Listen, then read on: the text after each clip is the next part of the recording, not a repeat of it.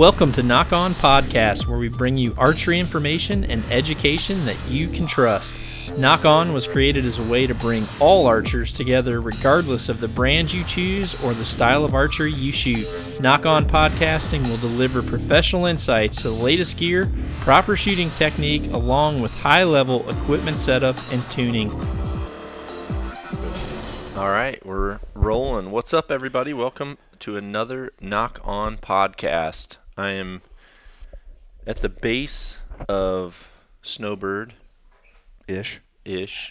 and yeah, that's right. We're technically not. We're at the foothills of the bird. We're here for the Total Archery Challenger weekend. I've got my buddy Andy Stumpf with me, and we had some awesome few days already. This is a kind of a recap of the first Nock to Fork Traeger / Meat Church experience that we put together. Unfortunately, there was limitations to how many people could fit in the Traeger HQ, so the tickets sold out really fast. But it was a packed house, and just to give everyone a recap of what all happened, I did make a post about it. I actually posted to the Knock On Nation a day before Traeger did, or I announced it a day before for the sign up, just to try to give all of you a heads up. So the vast majority was all Knock On Nation followers, and it was a pretty dang cool experience, wasn't it? It was pretty awesome just to see how far people came. Road trips. Yeah, road trip Planes, galore. trains, and automobiles. Mm-hmm. In the Traeger HQ, I wish I had taken some more pictures. I actually want to go back just to take some. That's one of the coolest offices I've ever been in. Yeah, it is awesome. I didn't take hardly any photos. I didn't take a single one inside of there. I have to go back before we leave just to take pictures. Even their front sign with all this, I was looking at it, I didn't realize it was chopped wood. Yeah, oh yeah. With like a laser etched metal. Yeah, I got to go back. Yeah, it was great. And then, so we started out the day. Well, we started out the event for a cocktail party at Traeger HQ, so everyone could just, put names with faces, etc. Had a great time, and then the next morning, 9:30, everyone met at Hoyt, and we literally got a private tour for everybody through the Hoyt factory. Everyone got to sit in the lodge, which is pretty much, the bang out room for all the big internal meetings and sales meetings when everyone comes in, and also for the dealer schools. And then everyone got a tour. Everyone was blown away. Also got a sneak peek at a bow that's going to be coming out here within the next week. And let's see, then we kind of rolled straight down the road to the Easton Center, which is just a elite level training center and competition center. So we went into a 5 hour, it was about 4 hours, I guess, 4 hour class. I worked with just about everybody, ran low on time, so I wasn't able to have the follow-up that I wanted there. Did a lot of my follow-up at Traeger that night just based off photos, because I really wanted to see everybody shoot individually. Those who I could point something out right away, I would. And then they had a little hamburger bar from the Traeger trailer that was cooking outside. And then we all went to Traeger HQ, and Meat Church put on a clinic for beef. Chad put on one for pork, and then I kind of rolled into poultry. Mine was obviously... technically, I had no time left by the when I went just say up, they went long. Yeah, they literally said, "Dud, we've just put everything on a table for you. Actually, everything's done. You got about 5 minutes." Yeah, which is totally cool because everyone came for that, and honestly, that's not my world. They come from competition style world and everything, so it's kind of your world. I just backed up. I just wanted people to know it's kind of your world. Like we were talking about the Michelin star for barbecues yesterday. I think you're getting close. You may not be a competition barbecuer, but you know how to throw down on the grill. Well, they've made it easy because I certainly don't have any schooling on it, but then we had finished up with another party, and it was amazing. Yeah. Totally amazing. And I was able to get some feedback from a lot of not only followers, friends, and just people from all over the U.S. that were there. And when you do that, you're able to look at their equipment setup. You're able to look at how they were set up, from wherever they learn and from their shops. There were several people. I mean, there was a big number of people that had only been shooting like 3 to 4 months. And their technique and skill level was, I mean, they were at a level where it probably took me 15 years to get to those types of positions and understanding of like proper form. And then just a couple minor tweaks on some of their setups, or how to use certain things that they had, certain releases, and then they were able to make some adjustments and make some quick changes. I mean, what did you see that stood out? I mean, going backwards from everything you just described, I was watching just from the back as they were putting on the cooking seminar, or the meat seminar is basically what it was. And just the notes people were taking it was pretty cool setup where a professional chef is up front and they have multiple camera angles that are being displayed on a TV, and the guy's mic'd up and everybody's got a folder. And I spend some time talking in front of crowds, so you learn to gauge the engagement. Mm-hmm. And sitting from the back, it was just heads down, taking notes, hands up, asking questions. That part was awesome. Like people were, well, metaphorically eating that up because we ate later after that. So it was really cool to see how into it people were. And then back to the archery center. That's Mecca. If you shoot a bow, like that's where you want to be. We were indoors because it was 400 degrees outside, but there was an outdoor range that was amazing. Mm-hmm. The indoor range was 90 meters, you said? Yeah, normally they will be. Yeah. Normally they'll build them. I'm pretty sure that one was. I never really got to pay attention because we put everyone on the short side. But climate controlled as far as anybody would want to shoot. Indoor, outdoor. The class you put on, I know you were going quickly through your slideshow, but same thing, head down, people were taking notes, so it's just kind of watching the engagement. And people were eating it up. That facility was amazing.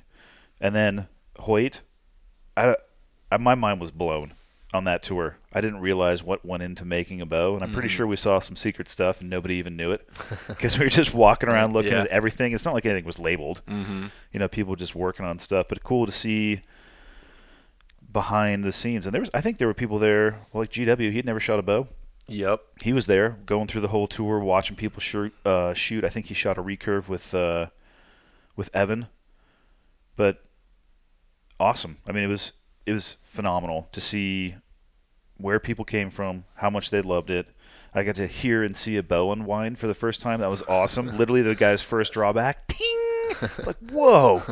His wrist rocket was still attached to his D-loop, and it was like completely in pieces. I was like, you've got to be kidding me. Yeah, I don't know what. I think he must have just had a lot of.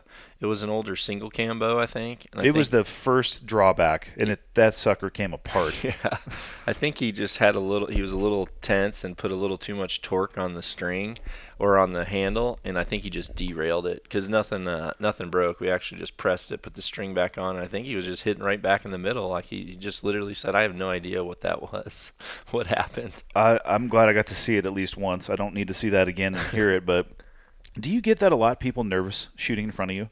Oh, yeah, most of the time.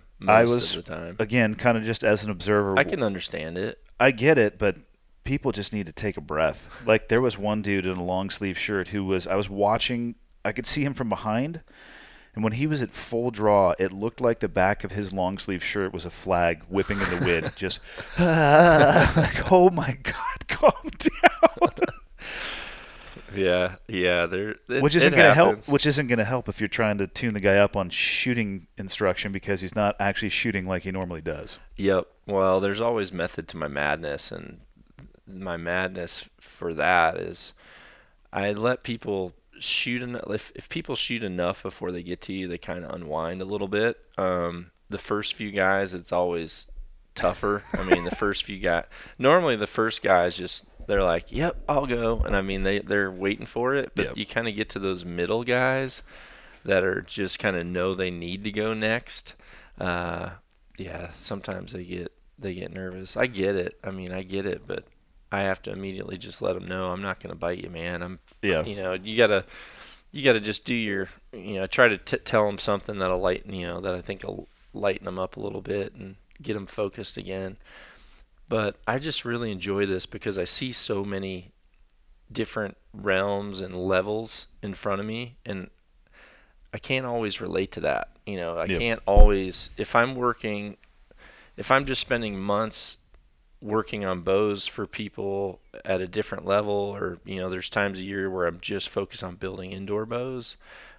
Normally, I'm working with higher level archers for that, and then there's times where I'm working with brand new hunters. Like this time of year, I'd get a lot of brand new hunters that are that end up getting in front of me. But this was a very vast group. There were guys that probably didn't need my help, and there were people that just wanted confirmation, which I think is always the bulk. Yeah. I think there's people that do a lot of due diligence studying. You're still in the void, though. Yeah, but they want to know. Yeah. Even though they're doing it right, all they want to do is hear from the person that they respect. Hey, man, you're doing exactly what you need. Just put a little more time behind the riser, and this is all going to work out really, really well, and you're going to have fun. And they're like, well, that's awesome that you say that. I just I'm feeling really good right now. I'm super confident in what I'm doing, but I was really trying to microanalyze myself, and there's a fine line there. You can overthink things and you can overprocess things. So just having someone that you can appreciate just give you that little tidbit of, It's tough when you're out there by yourself learning something online and going just off of your feel. Like you said, you need that confirmation that, yeah, you're headed down the right path. I do want to say I know lately it might seem like I've dogged out some dealers, and I don't want to say dealers because I don't name specifics. But there's times when in my post people are asking me what dealer should I go to, and honestly, I haven't been to every dealer in this U.S. I mean, there's certainly ones that I've been to. There's ones that I'm friends with. And there's ones that I'm naturally friends with that I go to a lot. And there's also a great shop across town. But they're just, it's just different. If I go somewhere and I haven't seen a friend in a long time and, and they happen to own a shop, then that's where I go. It doesn't mean the shop across town isn't worthy of, of being a good shop. But the other thing too is, I know, so it's hard for me to give people advice on who to go to, and it's not because I don't have faith in archery shops. There's certainly ones that I know that are good and spend a lot of time with people, and normally those shops, they, their reputations take care of themselves and they spread out. But there's also shops that maybe don't put as much effort into training people, and I know that because the reason I had an archery shop was because when I started, I was told that if someone had a purchase, they had 30 minutes to get, I had 30 minutes with that customer, and if I didn't teach them what they needed at that point, or if they weren't happy with buying their bow, going in the range, getting that 20-yard pin sighted in, if they wanted more time than that, they had to pay for it. And so, there's certainly people that are, get them in, get them out, get them in, working get them out. on that model. Yeah, working on that model. And if you're that person, then I would say, you should really either considering slightly changing your prices so that you can offer that type of service to people, or even if you're upfront with them and say, we have a limited time that we can do on this, but you can buy more. There's a lot of shops that I think when it's busy, they just don't have the time, and I get that. I mean, if you're going in there and there's 5 people waiting on a bow because it's 2 weeks before season, I get that. You might not get as much attention. Well, probably not the best time to go in. Yeah, exactly. Well, that's what I was going to say too. some people that have a negative experience with the dealer, they may not be going in at a favorable time for them to have their best experience. If you want to have the best experience, the sooner you can go in, the better. And utilizing those lull times. I mean, if you Going in the dead of winter. Yeah, I mean, exactly. You go in winter, you go in during this time of year right now, you're probably going to get a little bit better ship times on bows.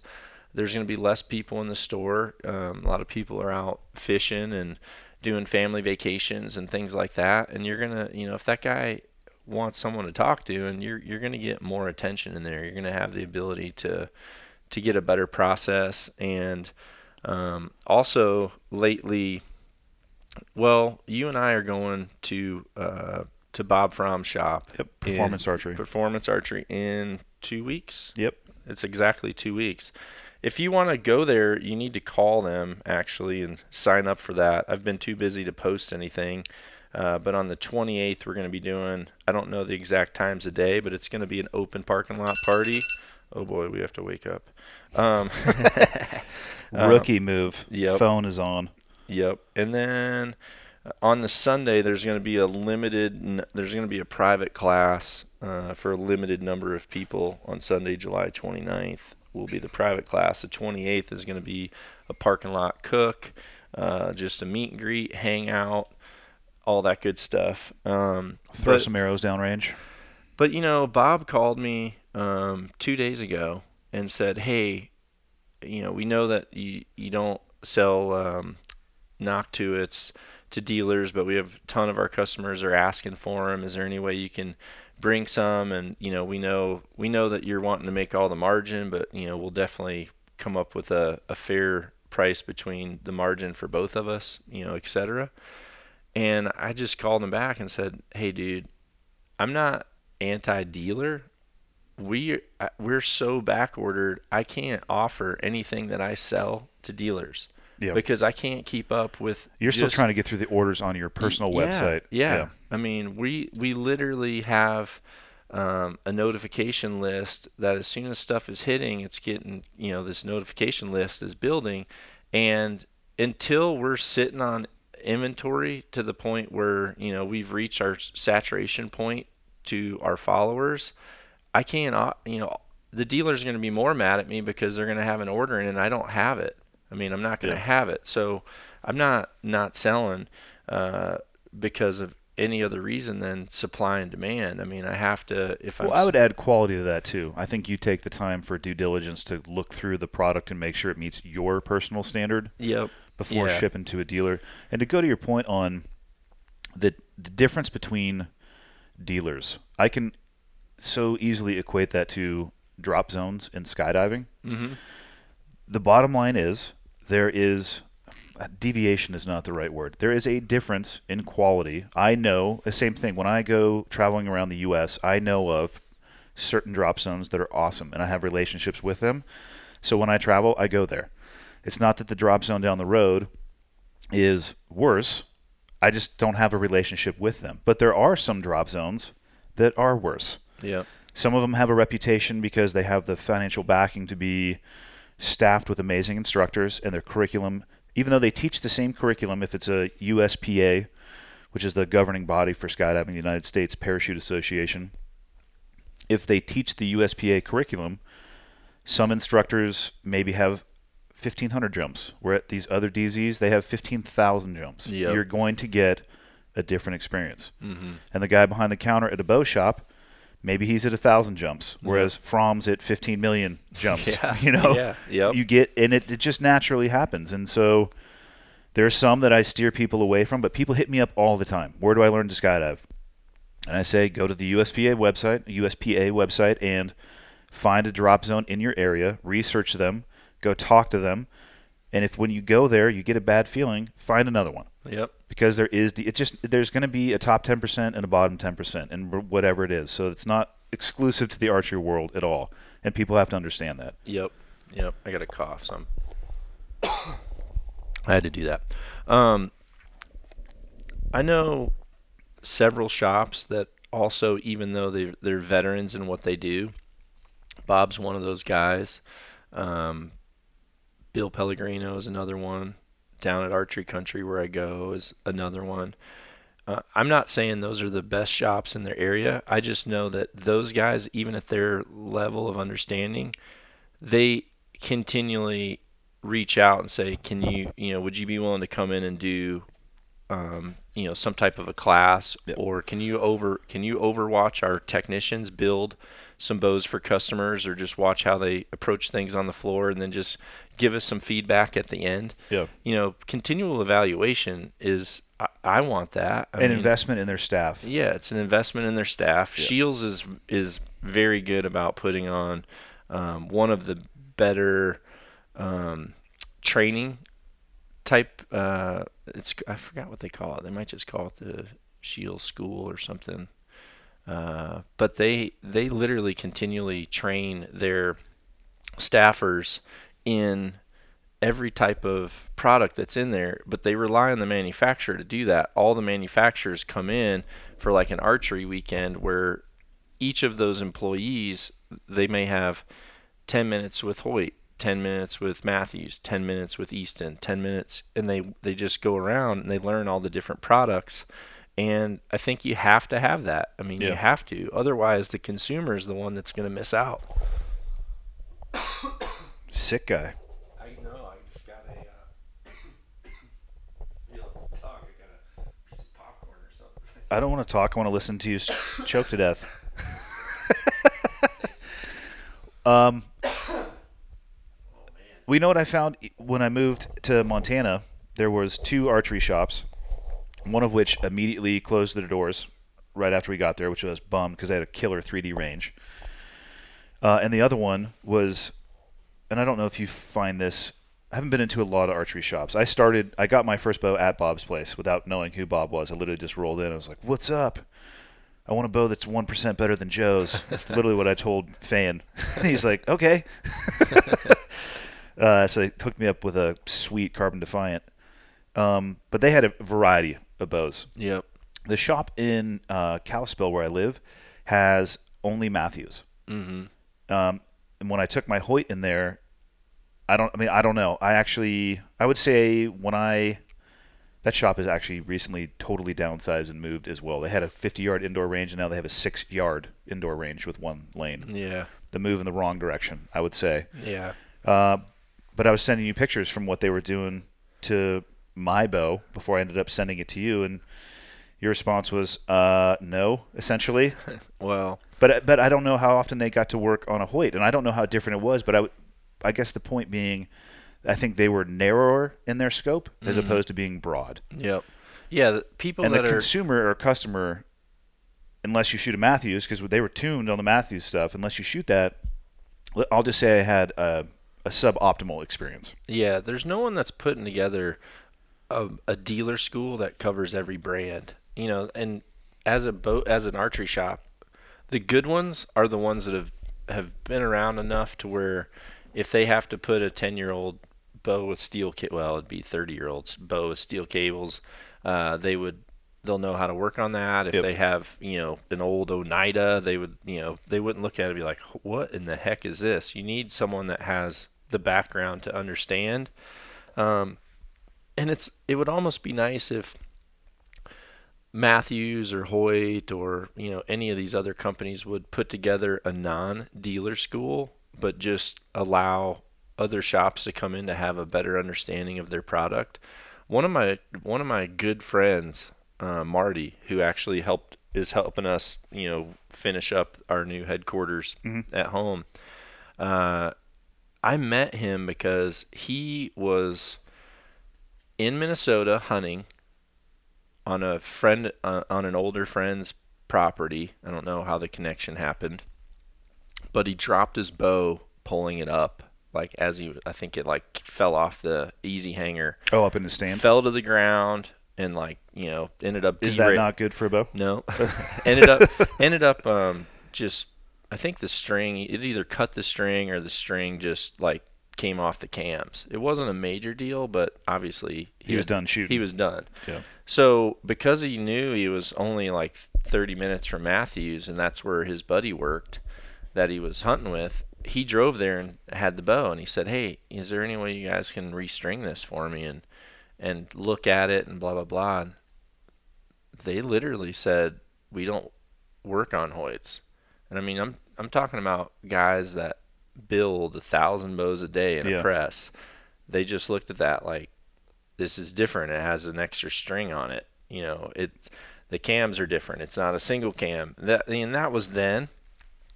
Now, obviously, the bows are similar, so they probably wouldn't have had that issue. But they ended up having to call me, and this was after I was already working for Hoyt. They called me and said, you know, we have a guy in here that's kind of in an emergency. Is there any way that you could, if we sent him out to your place, that you would work on his bow for him? And I just said, yeah, send him on out. And then now he's one of my top 5 friends. But he literally was on this hunt and couldn't find anyone that was, he wasn't close enough to a Hoyt dealer. And actually at the time that Matthews dealer was closed, so he went to... That would suck. Yeah. Game over like that in the middle of a trip. Yeah, and he was able to find someone that helped him. And I know looking back at my old bows that I built myself, which I still have a lot from when I competed, I did things a lot different then than I do now. I've continually, and a lot of the things I've learned come from archery shops. I mean, there's times where I'll be in a shop and I'll watch someone do something a certain way and I'll be like, hey, that's pretty neat. I mean, a lot of what I do, it's either ways where I've watched it done one way and thought, well, I think I can get the same outcome but just a little faster, or here's a continual problem I face with people. I think there's a lot of things that you can tailor, but in the end you're getting to the same place. I want to make sure the dealers out there know I am pro dealer, and I think dealers are the lifeblood of the entry point. It was the entry point for me, and my brother-in-law went to Bob's place as well, and I think his experience there was what he had the same experience I did. They didn't say, this is the bow for you. They said, let's grab 4. Mm-hmm. Which one feels the best in your hand? Yep. And he settled with an RX-1. But they set him up, and he rolled in with a silverback and a knock to it. And they're like, okay, are you sure you want to learn archery with a back tension release? And he's like, yeah. They're like, cool, let's do it. They didn't try to talk him out of it. And that's the right approach to have. I mean, you have to do that. I know me as a customer, there were times where I was really into paintball because it was just something different. Did you put him in the freezer? Yeah. Because that's the varsity move. Yeah. I used to do that with our simunition rounds. You'd drop a dude like a sniper round in the chest. A calf shot with a frozen sim round will put you on your face. All right. We're going to have to do that with Preston at the bear camp. Yeah, we'll shoot at him. He won't have an actual sim gun, but we'll shoot at him. I forgot where I was going with that now. I derailed your story. Yeah, you did. Sorry. Damn it. You were talking about archery shops. Though. What I was saying was when I was, since there weren't a lot of paintball gun shops, you would call around a lot. Yeah. And a lot of stuff then, you actually were better off getting online because there were Tipman dealers, and then there was a Spider dealer, and then, you would go and try to find, like, this RPS ball, and they wouldn't have it, or this guy would have a bag but not a box. So I remember I've wanted to get a couple different barrels for one of the guns that I had. So you went pretty deep in the paintball world. Yeah. Okay. Yeah. So I went into this place, and the guy just started dogging me because I walked in with something that wasn't his, and he was just like dogging me about it out of the gate. And he was saying, yeah, I don't know why you're so, why you like those balls or blah, blah, blah. And I just said, hey, dude, they fly good out of my gun. I mean, I try the other ones. I get a bunch of squirrely ones. I don't mind paying a little bit more because I feel like they're better. I know you might like your brand, but, I just buy these online. And in the end, he was just kind of upset that I got it online. And that's a poor attitude to have because I know me as a consumer at that point, I turned around, and I'm sure I made that mistake when I had my archery shop too, when people, you kind of have to back up. There were times where people would come in and, they've got 6-inch feathers and every one of them is staggered at a different distance, and they're telling me how much better they fly and stuff. And you kind of have to pick and choose your battles, even though I want to tell them, okay, well, I can understand it might fly better at this distance, but obviously there's going to be, deceleration, or, have you really tested it against the other stuff? And you just get to the point where sometimes you got to just roll with it. People are going to buy what they like. I tell people that all the time with bows. When people say which, I'm looking at this bow, or this bow, brand A, B, or C, they're expecting me to say, well, you have to get the Hoyt. I shoot a Hoyt because I like it. I could really shoot any company's bow that I want. I like that bow. It suited me when I left Matthews and came to Hoyt.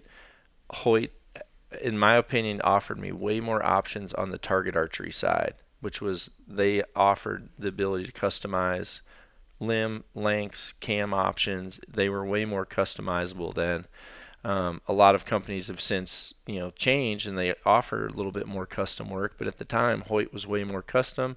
I got used to it. They feel good in my hand. I've always liked the grip, and the cams. If I'm honest, the cams have come a long way. One of the hardest things for me to transition into a Hoyt was when I grew up behind a single cam bow, spending the majority of my reps. The draw curve on those bows were a lot different than the Hoyts, and the Hoyt was a little bit more demanding, and it took me a long time to get used to that. And so that's why I tell people, listen, you need to just hold it in your hand. Does the grip feel comfortable? Like, do you like, because those two things on a Matthews and a Hoyt are night and day. If you grab the grip, two completely different things. Yep. If you like, bows that balance one way versus the other way. Same thing with parachutes, different manufacturers. Same exact thing. Yep. And then I tell them, grab that thing, pull it back a few times. Pull it back, let it down. Pull it back, let it down. Which one do you feel like is more comfortable on the draw? And then pretend like you weren't able to get your shot and you had to let down. Compare apples to apples. Make sure they're not giving you a 60-pound product A and a 70-pound product B. 80-pounder. Yeah, and say, well, yeah, this one draws a little rough. Yeah, it's 80-something pounds. But I think as a consumer, you have to do that. And I just want to clarify to everybody out there, I know there's a ton of good dealers out there. I don't know them all. I wish I did. I mean, I wish I would have had time to go into every shop. So when Billy Bob sends me a message from so-and-so Arizona, I can have the ability to say there's actually 3 guys that I've been to there. Yeah. All of them are good. There's so-and-so, so-and-so, and so-and-so. Unfortunately, I don't. I know Bill Pellegrino's shop in Colorado Springs. I know my buddy Dave Stepp's shop, down in Arizona, because I competed with those guys. Because you have a personal relationship with the individual. I literally rented cars with those guys for a decade, traveling around shooting on the tours. So those people are just people that I know and I experience. If you go in and have an experience in the shop, you're going to know whether or not that shop, suits your personality, and whether or not they, appreciate, Joe's a perfect example.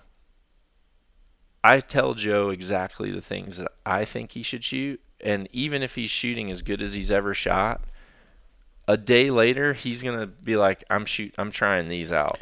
That's because he nerds out on the internet. But if you're an archery shop, yeah, if you take offense to that, that's gonna be a problem, because some people just love to try everything, and I have certain things that I like to try everything in. It's just not in archery. I kind of stick to what's working for me. Yeah. But there's certainly people that do that, and those people, I think if they don't feel uncomfortable, then I think they're in the right place, Well, and it's tough, again, to go back to the shop up where I live now. It would be tough to really, I guess, explore the archery world there, because it's narrow. Mm-hmm. Mm-hmm. And then you would end up buying most of the stuff online, which is what I ended up doing. And now I just go to like Lancaster and buy the stuff that I can't get there. Yeah, because essentially that's what he has to do. Some of these shops that don't have the traffic, and Yeah. listen, I've been there. I get it. If you can't sell the inventory, you don't want to hold it. Yep. Yeah. When I started my shop, I couldn't get Matthews, I couldn't get Hoyt, and I couldn't get PSE. When I left and started my own shop, I had High Country bows. That's what I sold. I sold High Country bows, I've never even heard of that. and I was a pro shooter for Matthews. I personally shot Matthews, wanted to sell them. I was in someone else's area, so I had to sell a bow that I could get, which was High Country's. And I had to write a check for 15 grand for a first startup order, and to me that was a lot. Yeah. So when people came in, I had one of each model on the rack, and one model might have been in a 28 inch, the other one was in a 29, the other one was in a 30, and people had to come in, and I'd say, well, here's how the draw length would feel, except it's going to be in that model over there. And it wasn't ideal, but some people, that's where you have to start. Yeah. And if you want to have more options, you may have to drive somewhere to know exactly what you want, and then bring your business back to the local community and say, hey, I did go around and figured out exactly what I want. I want to keep my business local. This is exactly what I want you to get for me, and put it together. And I've had this same conversation with people who have bought my Arrow Rest, and they take it into their local shop, and I can't blame the shop. Sometimes they don't kind of understand my method of how to set it up, and Yep. when you pull it out of the package, I have everything set a certain way so that you can set it up easily. Whereas, a lot of shops that might sell QADs, as their bulk thing, they can just screw that thing on. They know what line to slide it to. They know exactly how they want to tie that felt on the front. They know all that, and I appreciate that. They could probably run circles around me on products that aren't mine, but I'm just focusing on what I personally use on people's the majority of the time. But in saying that, there's people that also say, I don't like your rest for X reason. I've used this one forever and really like it. I mean, I've got people's bows that I build still as favors, and they'll use a QAD, or they'll still use it. There's one guy that just loves a Whisker Biscuit, always shoots that Cutting thing. edge tech. Yeah. Cutting edge. Always shoots that. Sights. Is it my uncle? Because he shoots a Whisker Biscuit. Yeah. So I want to clarify, I am not anti-dealer. I'm 100% dealer oriented. I'm pro-dealer. Well, like you said, it's the lifeblood. Yeah, it is the lifeblood of the industry. I think box stores and places where you walk in and someone behind the counter has only been there a few days and they haven't gave him any training, and then he has to set up a bow, that's disheartening. I mean, Yeah. I really don't like it when someone sends me a picture and say, I got my first bow, what do you think? And I look and I'm thinking, oh my goodness, this person finally got into archery, and it's obvious that he just came in as an adolescent. The person saw the opportunity to just sell them what they had there and just figured they're probably not going to be back. I just think everyone should keep themselves in check with that type of mentality, but there's certainly awesome dealers out there that do a bang-up job, and you have to assess yourself. I assess myself all the time. When I feel like I'm not good at something, then I find training to be that way. And I certainly have a lot of shops that reach out and ask if I'll come and do training for them, and time-wise, I can't. Yeah. And it's not because I don't want to work with the dealer. It's just because, I'm trying my best to keep my head above water. And if you're new to archery, the best thing that you can do, if you have a brand that you favor, go on that brand's website, look for a dealer locator, Yep. type in your zip code. It's going to pull up, several dealers that are closest to you. And, at that point, you can either Google their shop, see what kind of feedback they have, or, don't feel like you're in a rush to just buy a bow in one day. Maybe go in one and ask the questions that you want to ask, but then make the drive 40 minutes the other direction and ask the same questions to a new place and see which one gives you the warm and fuzzies, because that's the one that you're going to want to go to. You could, everything you've said so far today could, I'm telling you, absolutely be applied to skydiving. there's drop zones with relationships with gear manufacturers. So you learn to jump, and then it's like, oh, I want to buy my own stuff, and you go into the gear store, and this is the brand that you need. It's like, well, this is the brand that you have a relationship with. That guy gives you a free pack. And it doesn't necessarily fit the person perfectly for their torso length and, all their mechanical advantages and stuff. But, yeah, it's the nature of the beast. That's why I tell people, drive around, check stuff out, and then settle with the warm and fuzzy feeling. I actually use the same terminology. Because if you don't, if you go to a drop zone and you're like, these people seem unprofessional. I'm pretty sure I just saw that tandem master smoking a bowl in his car, in his van down by the river. Maybe you don't want to go jump with that guy. Because it happens. There's deviation. There's small DZs that have a little Cessna that are barely making it by, and there's massive DZs that have a fleet of aircraft, and it's like a well-oiled machine. You're going to get a different experience. But you may only have a small Cessna factory near you. And if you don't like the feeling you're getting, go somewhere else. Yeah. Yeah. I agree 100%. One of the things that I know I got a few calls from people about the FOC podcast. I actually did 2 of them. One was a knock-on podcast. And I did one too. I put my thoughts in on the FOC debate, just for like 5 minutes, just at the beginning of an episode. Yeah, it was in relation to a Blue Chew It was. pill. I was trying to think of a creative way to get to the end state, and the front of center debate was front and center. I like it. So in that front of center series of podcasts, some people got upset at our personal opinions to it, which is totally fine. Some people appreciated the straightforward honesty about it. One of the things that a buddy of mine who's an archery shop said he didn't appreciate the fact that I said you can't you can't really go in and have a dealer tell you what arrow shaft you're going to need if you have and he didn't get the whole story too. That's part of the problem. He didn't realize when I said you can't go into an archery shop and figure out what arrow shaft you need. That's based on the heavy inserts. There just aren't, they're not supplying dealers right now with a chart to put out on their counter that says if you're wanting to shoot 200 grains in the front of your arrow, this is what you want to use.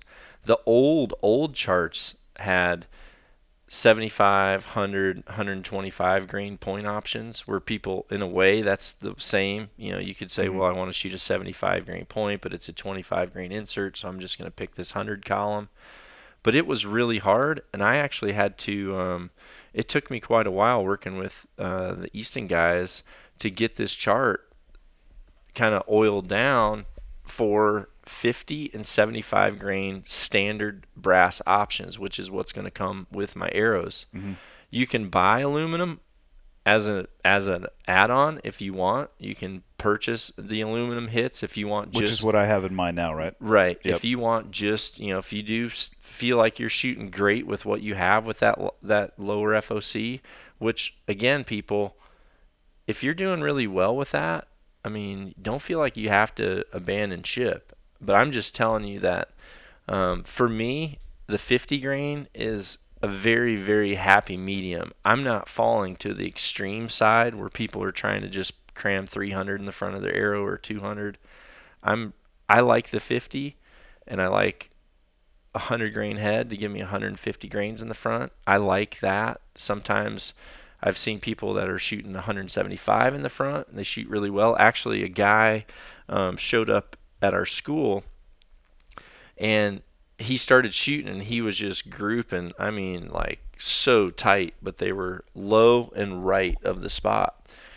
And I said, have you sighted this in? And he goes, I decided to try some of the arrows with 75 grain inserts like you had talked about. So he said, I've just built these, and today's the first time I'm shooting them.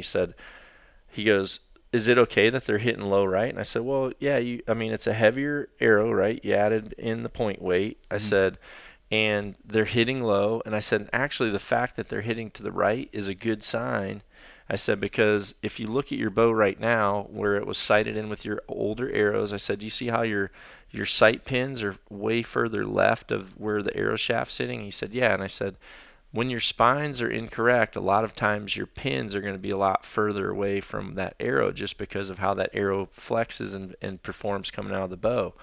I said, once your spine starts to match your bow better, I said, you'll be able to move your sight closer to the center. More in line. Yep, more in line. So I said, don't worry about the low because obviously it's heavier. It's just, it's going to hit lower. It's heavier. I said, so let's just, let's make those quick adjustments, and then when we move the sight and everything. Oh, so it moved his pins more in line with where it naturally would. Okay, that makes sense. So, I said, okay, now look, now your pins are sitting just on the left edge of your arrow shaft. I said, that's a very good indicator that your spine is very closely matched to the build of your bow. How accurate could your bow even be if your pins were, I'm thinking about that from the rifle perspective. Like if you're compensating for the wobble of the round and your sights were, you start off with a rifle, you bore sight it. Yep. If you had to compensate for some crazy, because at distances, how do you know where you're going to catch that in the wobble? Well, it seems like it'd be difficult. It's not like porpoising or fishtailing. It's not a porpoise? No, it's not a porpoise. Just the natural direction of that arrow. You'll find that if your spines are way off, sometimes you'll find that you have to move your arrow rest further in than center. Sometimes it might be further out. And, finding that sweet spot, which is why like walk back tuning or bear shaft tuning, people are literally adjusting their arrow rest to get the bear shaft to hit the same as the fletched arrow. You're trying to get that left and right to hit. Bear shaft, no fletchings at all? You add weight to the back. You have to put like tape on the back because you need to have the same weight on the back as what you would have if it was fletched. And then, you're literally shooting bear shafts. Wow, I've never heard of that. Yep.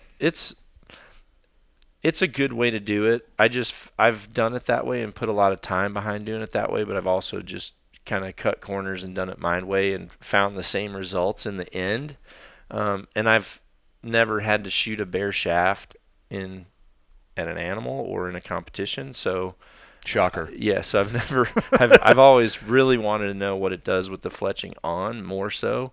And again, I look for indicators like if I'm out there and I'm shooting and all of a sudden I'm recognizing, man, these pins are just sitting way outside.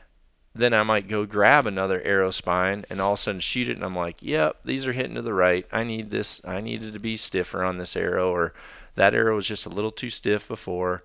That all just comes from experience. What I wanted to do, and by the way, everyone, they're counting arrows in right now back home. So they're as soon as they get counted in, and the other thing too is we're waiting on boxes. Dang box company, we're having the worst luck. Box company literally sent us, I think, 400 boxes, and then they said they're out. So now we're trying to find more boxes. For arrow specific. Yeah. Because obviously it's a bizarre box shape. Yeah, if we have arrows that land on the website and then nothing to put them in, that's not going to be good. So put them in a poly mailer. It'll probably be fine. I'm sure UPS will treat them well. But no one had that chart, so I had to build that chart specific to the two arrows that I'm making. There'll be a video launching. I'll launch the video probably a day or two on the YouTube channel. Make sure if you're not following Nock On Archery YouTube channel, you need to follow it. And make sure you are a subscriber to it and kind of have the notifications on, so when I drop a new video, you're able to watch it right away. Because there's times where I literally make a video live, or I have Antoine make a video live, but I'm not able to even promote it. I know I made a couple videos live yesterday. I haven't even promoted all the ones that I did. The arrow video is going to be very, very in-depth about the arrows particularly, and how to kind of utilize the chart that's going to be provided. I'll post a chart. There'll also be a chart on the website. And listen, after I post this, if there are dealers out there that haven't done that homework themselves or found a way to find those numbers, they're going to have the numbers in front of them now. So hopefully the dealers aren't upset with me. I just, all you have to do is print off that new arrow chart that I've got. If you're wanting to sell people 50 and 75 grain brass inserts, hit style, and you want to figure out, how those work, then print off the thing and then you've got it. But as of right now, I just haven't put it out there yet because I don't have anything available for people to purchase. But I will put out this video first. It's pretty in depth, so make sure you watch it all the way through. And then there's also a video that will accompany that will show you exactly how to install the HIT system into your arrows. Just to clarify, as of right now, which is July 13th, Friday the 13th. That's awesome. Is it? Yeah, I'm excited now.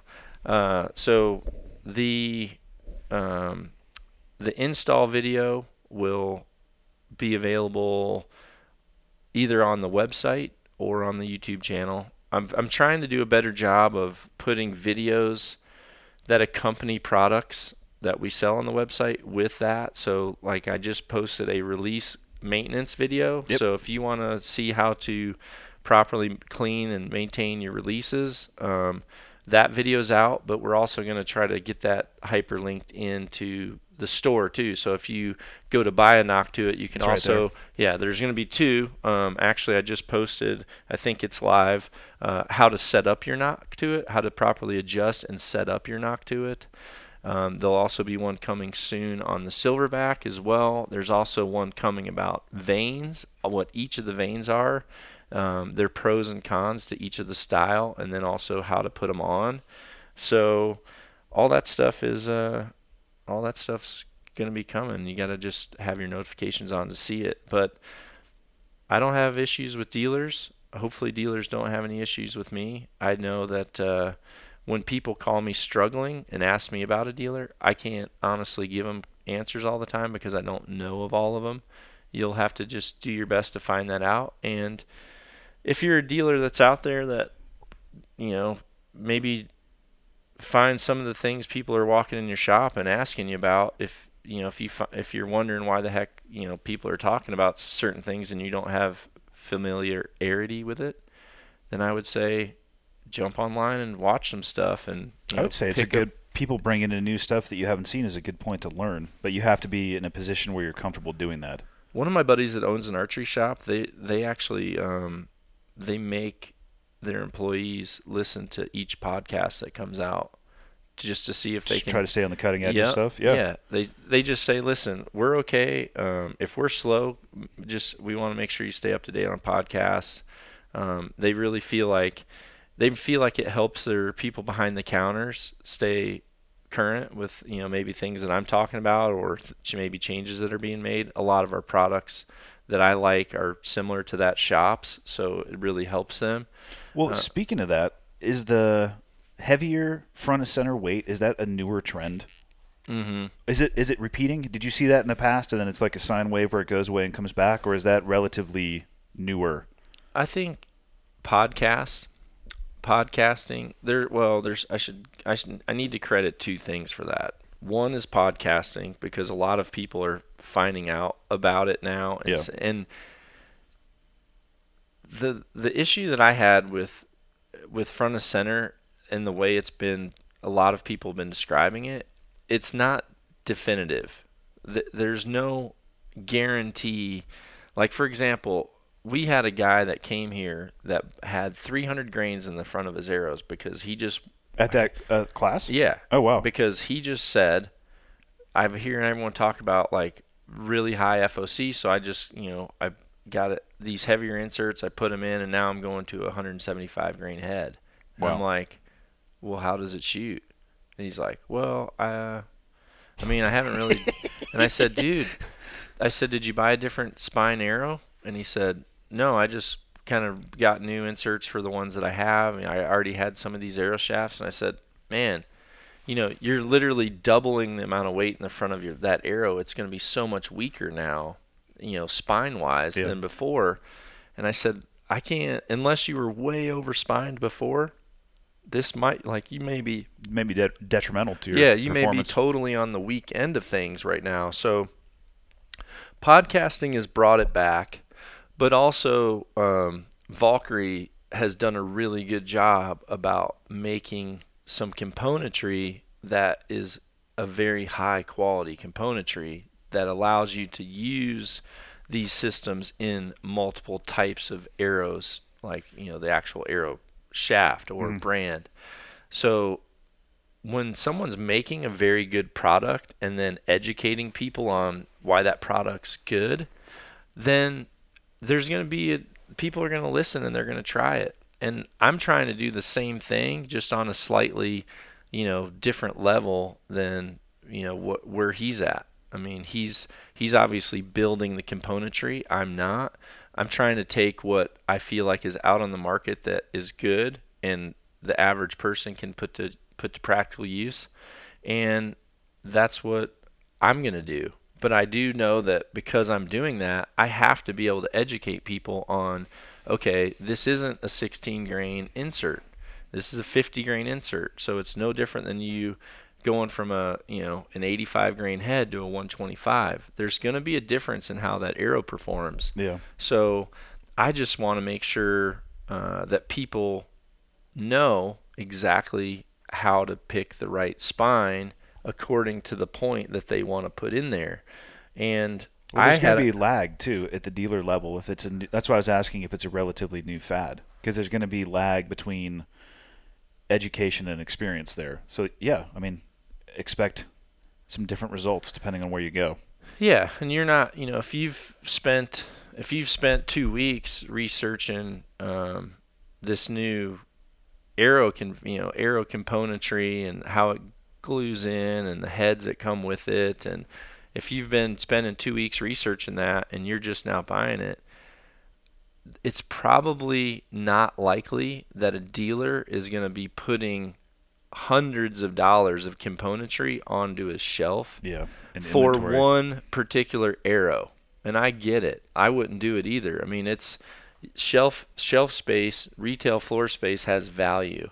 And you got to write a check to fill it. Yeah, and you have to write a check to fill it. So honestly, if I had an archery shop, even though there's some awesome systems out there, I would do a good job of making sure I was on top of the education. I'd probably try to, call that place and say, I'd like to buy some for myself to try. I'll keep them here behind the counter so people can see them and understand them, and I'll just order them. I mean, you don't want to have to order everything, but with certain things like that, you got to understand as a consumer, it's highly likely that you're gonna have to wait and order them. I mean, they're just not going to be sitting on a floor somewhere. That's just, it's probably not going to happen. But yeah, I think everyone out there, don't, if I can't give you the name of an archery shop I think you should go to, don't take it as it's because I don't like archery shops. I mean, I love archery shops, and that's, I go to archery shops and I do schools in archery shops, and I've traveled. And I've actually seen more shops through Europe than I've seen here in the U.S. Just because I spent a lot of time as an international rep and just really did a lot of international tours, going in every single club and dealer out there. So I have a better understanding of the European shops than the domestic ones, just because when I was a sales rep domestically, my area was South Central U.S., which is why I do have knowledge of shops that are, I know the shop in Austin. Yeah. The archery country. The reason I favor that shop is because when I started as a sales rep, Susan and Bill were one of my accounts. I was his account. I was there when Bill died. I was there when Susan sold it. So I've seen it transfer hands a few times, but I've known the shop for over 20 years. So, and there's also a lot of shops throughout Mississippi that became great friends, in Arkansas and Louisiana. I've been to those shops, and I've talked for 10 years. I talked to those people on the phone every day. So I have an understanding of those, but the West was never my area. So I don't know Western shops. I know people like Bill Pellegrino because I shot with him, or I know Bob because I've always really looked up to him as a bow hunter, and he's came out with some cool stuff. I mean, he's came out with some cool designs that worked really well. I shot his broadheads for a long time, So Bob made a broadhead? yeah, I think he made the Shuttle T-Lock. I think he was the originator of the Shuttle T. I don't think he was just a spokesman for it. He may correct me on that, or someone will. But yeah, that's actually where I saw those for the first time, and I shot them for a long time. But dude, we have to roll. We got a class of 10 card holders that bid or bought an experience. So this is going to be pretty cool. This is What's their experience level with archery? It's varying? Yes, it varies. It does. It does. And one of the things that I did with these guys is, and I've got to put this together. Every one of them, I sent them a video on photos that I wanted them to take in videos, so that I can actually build some profile photo folders for them before I see them. And then this is a much smaller class with double the amount of time. So, I get 6 hours with these guys, and the class is a sixth of the size. So they're going to get a lot more one-on-one time, and we're going to have a lot more time to have fun and shoot some long stuff and prep everybody for the Total Archery Challenge, which we're shooting tomorrow with this group. This group gets to shoot with me, Andy, and Fred Eichler, which is going to be a riot. That course was fun. Shot it yesterday. Yeah, it's going to be... Saw some interesting stuff. Took some shots I've never taken. It was good. Yeah. Didn't lose any arrows, which I'm happy. Barklow ended up at his mom's house. He did. He lost every single one of his arrows. He couldn't even complete the course, is what I like to say. He's going to be so pissed. He did just fine, people. Yeah, he did fine. But the best thing about it was someone I know actually videoed him on one target, and he was doing it in slow motion because it looked like it was one of those big mule deers that was like kind of across this canyon, and it looked like it was like under huge pine trees. That was the last one. Was it? That's the last target, yeah. And when you're filming someone in slow motion on the iPhone, if you stop it, like after whatever you're trying to film happens, if you hit stop too soon, then the slow motion kind of goes at normal speed, then it's slow, and then right before you stopped it speeds back up again. So this guy hit the stop button a little bit too quick. So I see Barklow super serious. He's like doing everything he needs to assess the target. He draws back. I see that thumb come off the safety of his silverback, and then it's just slow motion. I can just see him like pull in, and everything looked textbook. And then as soon as that shot like goes off, I see the arrow like going slow, and I kind of see it disappear at the target. And then right when the phone speeds up is when I don't think he got the outcome that he wanted. It trimmed. It did a little hedge trimming. Yeah, he literally turns like with this like really pissed off look, and it happened really fast. And it was a hilarious clip because I got to see that moment of complete dissatisfaction with the outcome of where that arrow landed. But I'm excited. That was a tough target. I ended up doing that one seated just to get underneath that branch. Really? Yeah. Okay. Yeah, that's legit then. That's tough. That stuff's tough. Well, let's get ready. I wanted to get a podcast out this week. It's been a busy week. Next week, for those of you listening, it's Friday the 13th, July of 2018. Next week, I actually am doing a Peterson's bow hunting takeover. Gonna go through backyard drills for preparation for your hunting season. I don't know the exact time they might be advertising it. I'm not familiar if they have yet, but that'll be coming. And also, I'm going to be doing a few takeovers with Peterson's as follow-ups to articles that I've just put out, which the one that I think is going to be coming out in this next edition is, I think, 5 things to build the perfect arrow.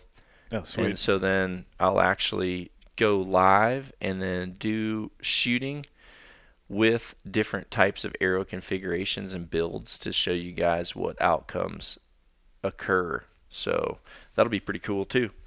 Appreciate the heck out of it. Andy, thanks for sitting in, dude. Hell yeah. Appreciate your parachute stories. talking about the guy by the river and all that stuff. Down by the river. All right, knock on, everybody. Be sure to visit knockonarchery.com to see our entire line of trendy knock-on lifestyle clothing. knockonarchery.com.